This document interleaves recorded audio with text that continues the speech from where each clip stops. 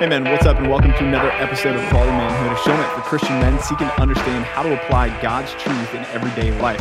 I'm one of the hosts of the show, PJ Burner, along with my co-host, Kellen Allen. Namaste. That is Japanese. Japanese? Wow. No. You gonna try again? No, because I'm No? just going to insult more people if I try again. Hindi.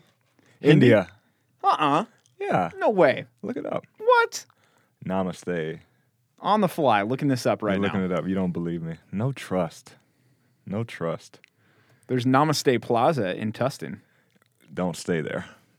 Have you been there? No. You shouldn't stay there. You probably do a lot of yoga, which you probably shouldn't be doing. Did you find it yet? Do you believe me? This is great podcast content right now. Hey, you know what? We're back with episode number 2, follow-up, continuation of last week. And Kellen's trying to freeze me out of the podcast studio. I am. Which normally is I'll admit, pretty warm. But, it was a normal temperature. It was 70 when I came into the podcast studio. Thought it was good, so I turned the air off, and Kellen walks in and just blasts the air again. I'm running hot, man. And I'm like, okay, whatever, fine. Well, then we go to hit record on this, and you're blowing in your hands like you're cold. I am. I'm good now. It's still 70 degrees in here. But Nothing has changed. By the time we get done, it's going to be 85. Whatever. So I'm just trying to regulate the temperature. Or I guess it's more for me. It's not for you. Okay. So that was kind of selfish, Namaste, right? man. Namaste.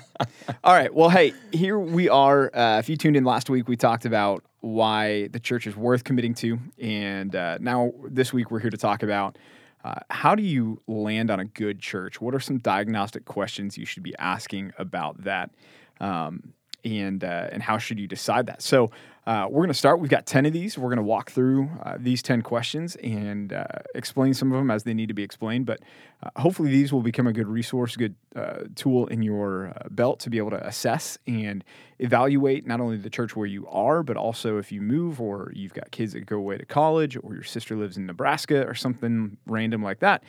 You've got a way to help them out with evaluating the churches in their area. So here you go. Number 1. First question you should be asking that is imperative with any church that you're going to consider is this. Is the Bible taught faithfully? Is the Bible taught faithfully? Now, Kellen, that's a loaded question. It is a loaded question. Because there's going to be a level of subjectivity to that, right? Right. So what should we be looking for when we're evaluating the answer to that question, whether or not the Bible is taught faithfully?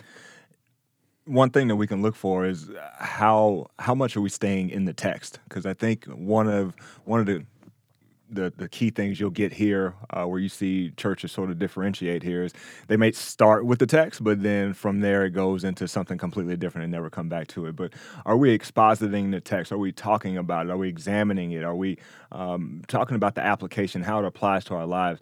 Are we not afraid to cover the difficult texts, the ones that are not going to fill the seats every weekend, because that's what God's word is the truth, and we don't want to avoid that, and we don't want to soften the blow in any way. So making sure that your church, as you're listening to your pastor preach, is he helping you understand the text? Is he not shying away from those texts that we need to hear? Are we talking about salvation? Are we talking about the gospel? Are we talking about hell?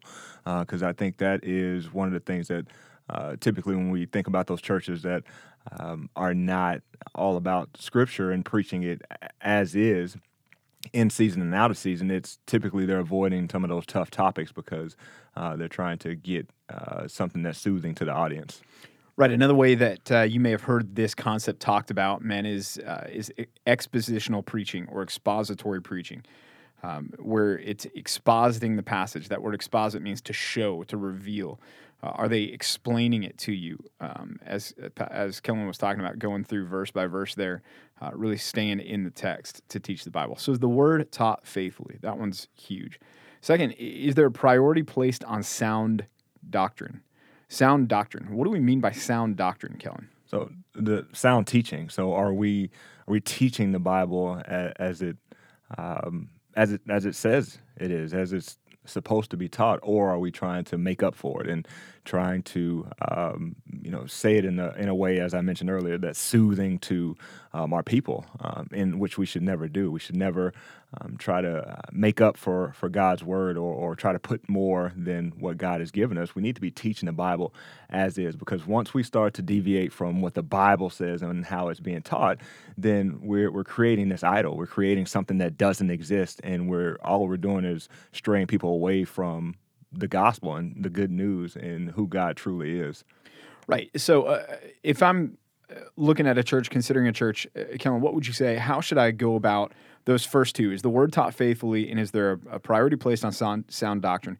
Is there something I can do ahead of time to help identify whether or not that is the case with the church that I'm looking at? Yeah, most churches, all churches, should have some sort of doctrinal statement that you can go review. And so, when you look at that doctrinal statement, one of the things that you want to see is a high view of Scripture, and that should be somewhere at the top.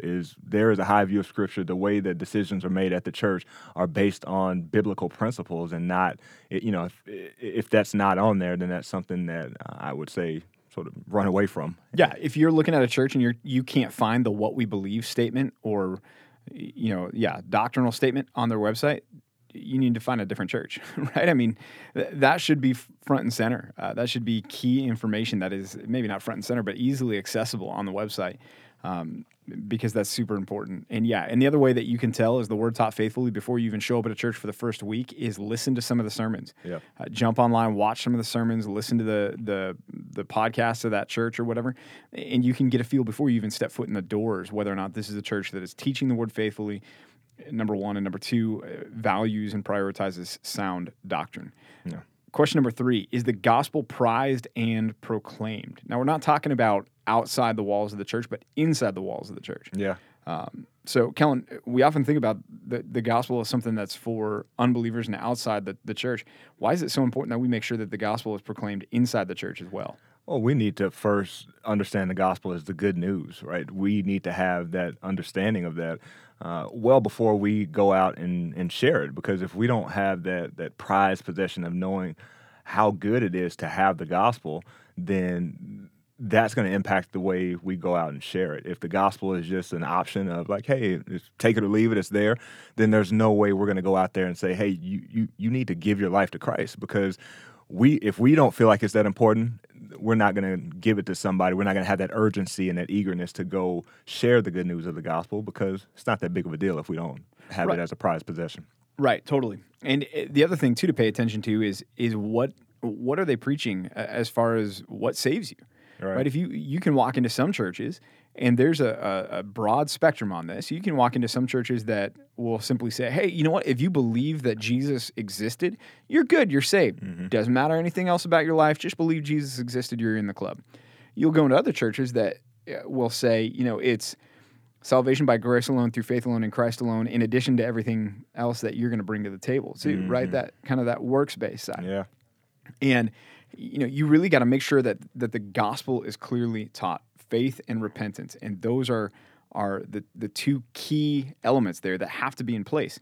And so, is the gospel accurately taught within the four walls of the church? That's that third diagnostic question. If they, to Kellen's point, if they don't talk about the gospel, if they leave the gospel behind, then you need to get out of that place. I mean, we need to continually make sure that we are reminded of our salvation, of our place in Jesus Christ. That has to be prized and proclaimed within the church. Does that mean every sermon has to be a gospel sermon? No, right? We are called to even grow in our faith. We're called to, even as the writer of Hebrews says, to leave behind the elementary principles of the basics of fundamental and foundational Christianity and move on. But at the same time, we don't leave the gospel behind. There has to be clearly proclaimed. What's the fourth question there, Kellen? Is the church on mission? Is the church on mission? So what does that mean? Yeah, this is the gospel outside the four walls. Does this church value evangelism? Does it value missions? Are they putting that into practice? Does that go beyond their doctrinal statement? Right, having a church with an awesome doctrinal statement but no practice, you've found the church in Ephesus. Mm-hmm. You found the church that has lost its first love. And maybe a lot of us might be comfortable in a church like that because doctrinally it's going to be sound, the preaching is going to be sound, it's going to be good. Right. But man, at the end of the day, you're not putting that into practice. You're not doing anything with it. And so, is the church on mission? Take a look at who they're supporting as far as missionaries. Take a look at their evangelism or their outreach in the church. What does that look like? Take a look at how often they're doing baptisms. I mean, we're not necessarily going to tick off success or failures by the numbers in the tanks. But I'll tell you what, it's a good thing if you see a church that is biblical, sound, preaching the gospel, and people are getting saved, because that shows you that the church is indeed on mission. Yep. And number 5 question is the church led by qualified leaders? And I know I can even speak to this, just coming on full-time ministry and being able to step onto this pastoral team. Just our group of leaders here at Compass Bible Church, I've been challenged and learned so much over the last year, more than I've learned at any portion of my life. And so when you think about the qualified leaders and that Titus, going down that list and checking the box there and making sure that we have leaders that are not just preaching from the platform and living a different life, but actually living out the things that they're preaching. And so I think that is very, very important, very critical. And even from the gospel and on mission standpoint, not just leaders that preach about, hey, go out and share the gospel, but you see our leaders doing it. And so from a qualified standpoint, they're doing what they're actually preaching. And so as a congregant, as somebody that is looking up to the leaders of the church, it's easy to get behind, because you see your leaders rolling up their sleeves and doing it too. Right. Yeah. And if you're wondering there, 1 Timothy chapter 3, Titus chapter 1, those are the biblical qualifications for a pastor elder, right? If the guys leading the church don't measure up to those, then you need to find a different church. And I use that word intentionally. If the men are leading the church. And this is something in our culture that is becoming increasingly popular and trendy within the church, and that is to throw away the biblical qualifications and stipulations and clear teaching, that it should be men who are leading the church, who are the shepherds and pastors of the church. And the egalitarian movement that is striving to see women put in these positions, in these roles that God never intended them to have, not because of an inferiority or a superiority on either side of the gender divide there, but simply because of the design and the natural way that He designed men and women to fulfill their roles. It's popular now to find churches that have women pastors or co-pastors or whatever. Man, that is not biblical. And you need to if that's the case with the church that you're in, I would say, number one, sit down respectfully and lovingly, but have that conversation with your church leadership to say, I see that this is taking place. I don't see that this is a biblical practice. Can you help me understand where you all are coming from on that? But at the end of the day, man, I would be ready to leave that church. And if you're looking at a church and you go on their staff page, and I would say that aside from the sermons and the what we believe, the next stop should be your staff page. Mm-hmm. And if you're looking at their staff page and you're seeing Pastor Susie and Pastor Evelyn and Pastor, Carrie or whatever, cross it off the list. It's not a church that you need to be a part of. Biblically speaking, men are called to lead the church. They're called to shepherd the flock. And it takes some hermeneutical Olympics to try to set that aside and navigate around that. And the lines that you'll hear out there that it's cultural and so forth and so on, they don't hold up to Scripture. For instance, Paul's instructions to Timothy go back to the order of creation. Right. Paul tells Timothy, for a man was created first and then the woman. Right. It had nothing to do with culture. And again, this is not because men are better than women. It's not. This is just simply a role that has been designed and specified and laid out by God for His church. So qualified leaders, 1 Timothy 3, Titus chapter 1, and make sure that they are men shepherding the church. All right, question 6. Is the church made up of people genuinely pursuing Jesus? Is the church made up of people genuinely pursuing Jesus? What do we mean here, Kellen? That's a great question to ask, and it's easy to see, I think, when you step foot into a church. It won't take long if you find a church that have people that are pursuing Jesus, because that's all they're talking about, and that comes from the preaching, and it comes from the leadership. And when you get that consistency and leaders, church leaders that care about Jesus, you're going to get that within the church as well, the people. And constantly talking about the gospel, constantly talking about the good news, constantly talking about the weight of our sin and the fact that Jesus, who lived a perfect life, came and died for us. Those people that can talk about it, and not only talk about it, but go out and share that with the culture that doesn't want to hear that. But those people that are pursuing Jesus over everything else, over making people happy, over making an extra dollar, over making their kids happy, all of that. When Jesus comes first and foremost in people's lives, that's the church that you want to be at, because that's going to strive to allow you to do the same thing. Yeah, people who are really being sanctified. They're being transformed. They are treating sin radically. They're cutting off their hands, metaphorically, gouging out their eyes. They're putting sin off and putting on Christ likeness. Make sure that you're at a church that's characterized by that, because that shows you that they're taking the preaching of the word that they're hearing, internalizing it, and then applying it to their lives, which is the key there. We don't want to just be a place where maybe we're hearing good teaching and believing good things, but then it's not making a difference in our lives. There's a disconnect. We're that two-faced, we're that hypocritical congregation. And so make sure that you're at a church where there are people there genuinely pursuing Jesus. Is everyone going to be genuinely pursuing Jesus in that church? No. But you need to find a church where there are a good number of people, and I would even say a majority of the people who are pursuing Jesus. And I think you can even see this evident in the kids program, where you have a lot of the kids that, whether it's Awana, Vacation Bible School and all that, the parents that are caring about their kid learning about Christ and being able to have that foundational knowledge of Scripture, as opposed to taking them to every basketball game or every baseball game or whatever that is, caring more about Jesus for their kids than they do them being the next, I was going to say LeBron James, but we'll pick somebody, Luka Doncic. There you go. Them being the next athlete, caring about Christ more, even how we parent. Right. Well, next question number 7 is this: is the church a place where I can build godly friendships? And this connects to that one that we just talked about, because if it's a place where people are pursuing Jesus genuinely, then it should be a place where you can pursue and develop godly friendships. Sometimes we look around our workplace and say, the first question we ask is, well, what do I have in common with any of these people? Or we move into a new neighborhood and it's, okay, who am I going to be friends with based on who I have, again, what I have in common with these people? When it comes to the church, man, you're walking into a place where you've got the most important thing in common with all of the people there right from the word go, and that is your relationship with Jesus. Yeah.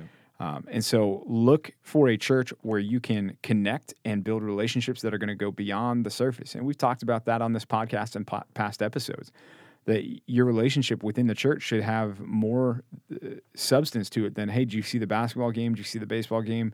Did you see the stocks? Did you hear this latest political headline? What about the weather? You need to be getting beyond the surface. In fact, I think we've got a whole episode called Beyond the Surface that you can check out in our archives to develop deeper relationships. And so make sure it's a church where you can do that, and that is accessible for you. Yep. Number 8, is the church going to expect me to serve?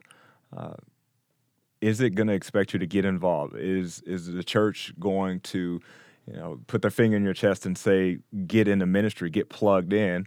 Or is the church just going to allow you to sit back? Because that's not a church that you want to be a part of if it's going to allow you just to be content by just going to consume. You want to go to a church that they're constantly talking about the ministries, they're constantly plugging ministries throughout announcements and telling you to get involved. And the fact that we should be getting involved as Christians to serve the body of Christ. And so you want to get at a church that makes you feel uncomfortable if you're just sitting there consuming. Right, exactly. And some people are going to look at that question and say, is the church going to expect me to serve? If the answer is yes, they're going to say, well, then I want to find a different church. And we're saying no. If the answer is no, if they're like, oh, you don't have to serve, you're good, we're here for you, we're here to serve you, that's when you want to leave and go find a different church. Paul makes it absolutely clear in 1 Corinthians that God has arranged the members of the local body as he has chosen, that he's gifted every single believer with a spiritual gift to be used for the edifying of the body, the building up of the body of Christ. So you should be serving in whatever church you're going to be going to, and your church should be expecting you to serve, and not just you, but the others that are part of that church as well. Here's one, number 9, and I'm borrowing this phrase from this book that I read on finding a solid church, and the way this author asked the question is this: is the church willing to kick me out? Is the church willing to kick me out? Man, that's a That's another one where if the answer is yes, there's a lot of people that are probably thinking to themselves, I don't want that one. I'm not going to that church. But again, we would say with this question, if the answer is no, that's the church you don't want to be a part of. Right. And we're talking about Matthew 18. And Kellen, why do I want to be at a church that's willing to put me through church discipline? Because we need churches that care more about our holiness than just making us happy or allowing us to do whatever. That is a very worldly focused church if we just care about wanting to be on everybody's good side, as opposed to saying, hey, I'm willing to kick you out because I love you, because I want you to repent, I want you to make a change in your life, and I'm that serious about it that it doesn't matter if you're giving financially or if you're involved in so many ministries. If there's some discipline that needs to be given from the church at large, then we're going to do that because we care about your holiness. Right, absolutely. And it's a protection for you. If you're going to that church, you want to know, number one, that there are going to be people there that are going to put Galatians 6:1 into effect. If anyone is caught in a trespass, you who are spiritual, restore that person in a spirit of love. And that's going to have a sanctifying impact on you. But number two, you want to know that that's a church that's going to come after you because they care about your soul. And if you are in unrepentant, ongoing sin, they're going to keep coming after you to the point that they're willing to say to you, look, because we love you, we're here to tell you, we don't believe that based on your continued ongoing rebellion that you truly are a follower of Jesus. And so, you're not going to be here fellowshipping with us anymore, but we are, anytime that we see you, going to continue to call you to repentance and continue to call you to put your faith in Jesus truly and genuinely. So you want a church that loves you to that extent because it's a safety for you to be in a church that way. All right, last one, and this one's significant too for us. Man, is this a church that I'm willing to join as is? We all know, men, especially us, in listening to this, sometimes the ladies will enter into a dating relationship with a guy, not wanting the guy that they enter into the relationship with, but the guy that they think that they can turn that guy into, right? Yeah. And so we sometimes do that with the church. Right. We join a church thinking to ourselves, well, it's good enough. Right. And once I'm here for a little while, then I can turn it into what it really can be, right? Right. But we need to find a church that we can say, no, I'm jumping in as is. Not that we don't want the church to improve, but that we're not going in with any strings attached. Why is that so important? Because we're going in with 1 foot out the door, prepared to exit if it doesn't go our way, instead of saying, you know what, I'm going in all in because this church has these fundamental things. They love Christ. The Bible, they have a high view of Scripture there, and I'm going to be here. There's no perfect church out there, and we need to understand that. And one challenge that I'll give all of you men is, if there's a need in the church and you feel like there's a gap, then go talk to one of your pastors about how can you step up and fill that void, and whatever it is. And it doesn't mean they're automatically going to say, yep, you get free reign to lead this or do that. But at the same time, that can give you that peace to know, hey, maybe there's a reason there's whatever you're thinking needs to be in play is not in play. And maybe there's an alternative option that you can get involved in. And so, don't look at the church as is and be willing to say, hey, I'm all in to this church, and I'm not trying to make it be something that it's not, because if that's the case, if you go in with that attitude, 9 times out of 10, within 6 months, you're going to be finding a reason to leave. Right, exactly. And that is such a barrier to us being effectively useful to a church, and that church effectively serving us, impacting us, sharpening us, growing us, challenging us as we need to. So, men, there you go. 10 questions. Let me run through them again just real quick here. Is the word taught faithfully? Is there a priority placed on sound doctrine? Is the gospel prized and proclaimed? Is the church on mission? Is the church led by qualified leaders? Is the church made up of people genuinely pursuing Jesus? Is the church a place where I can build godly friendships?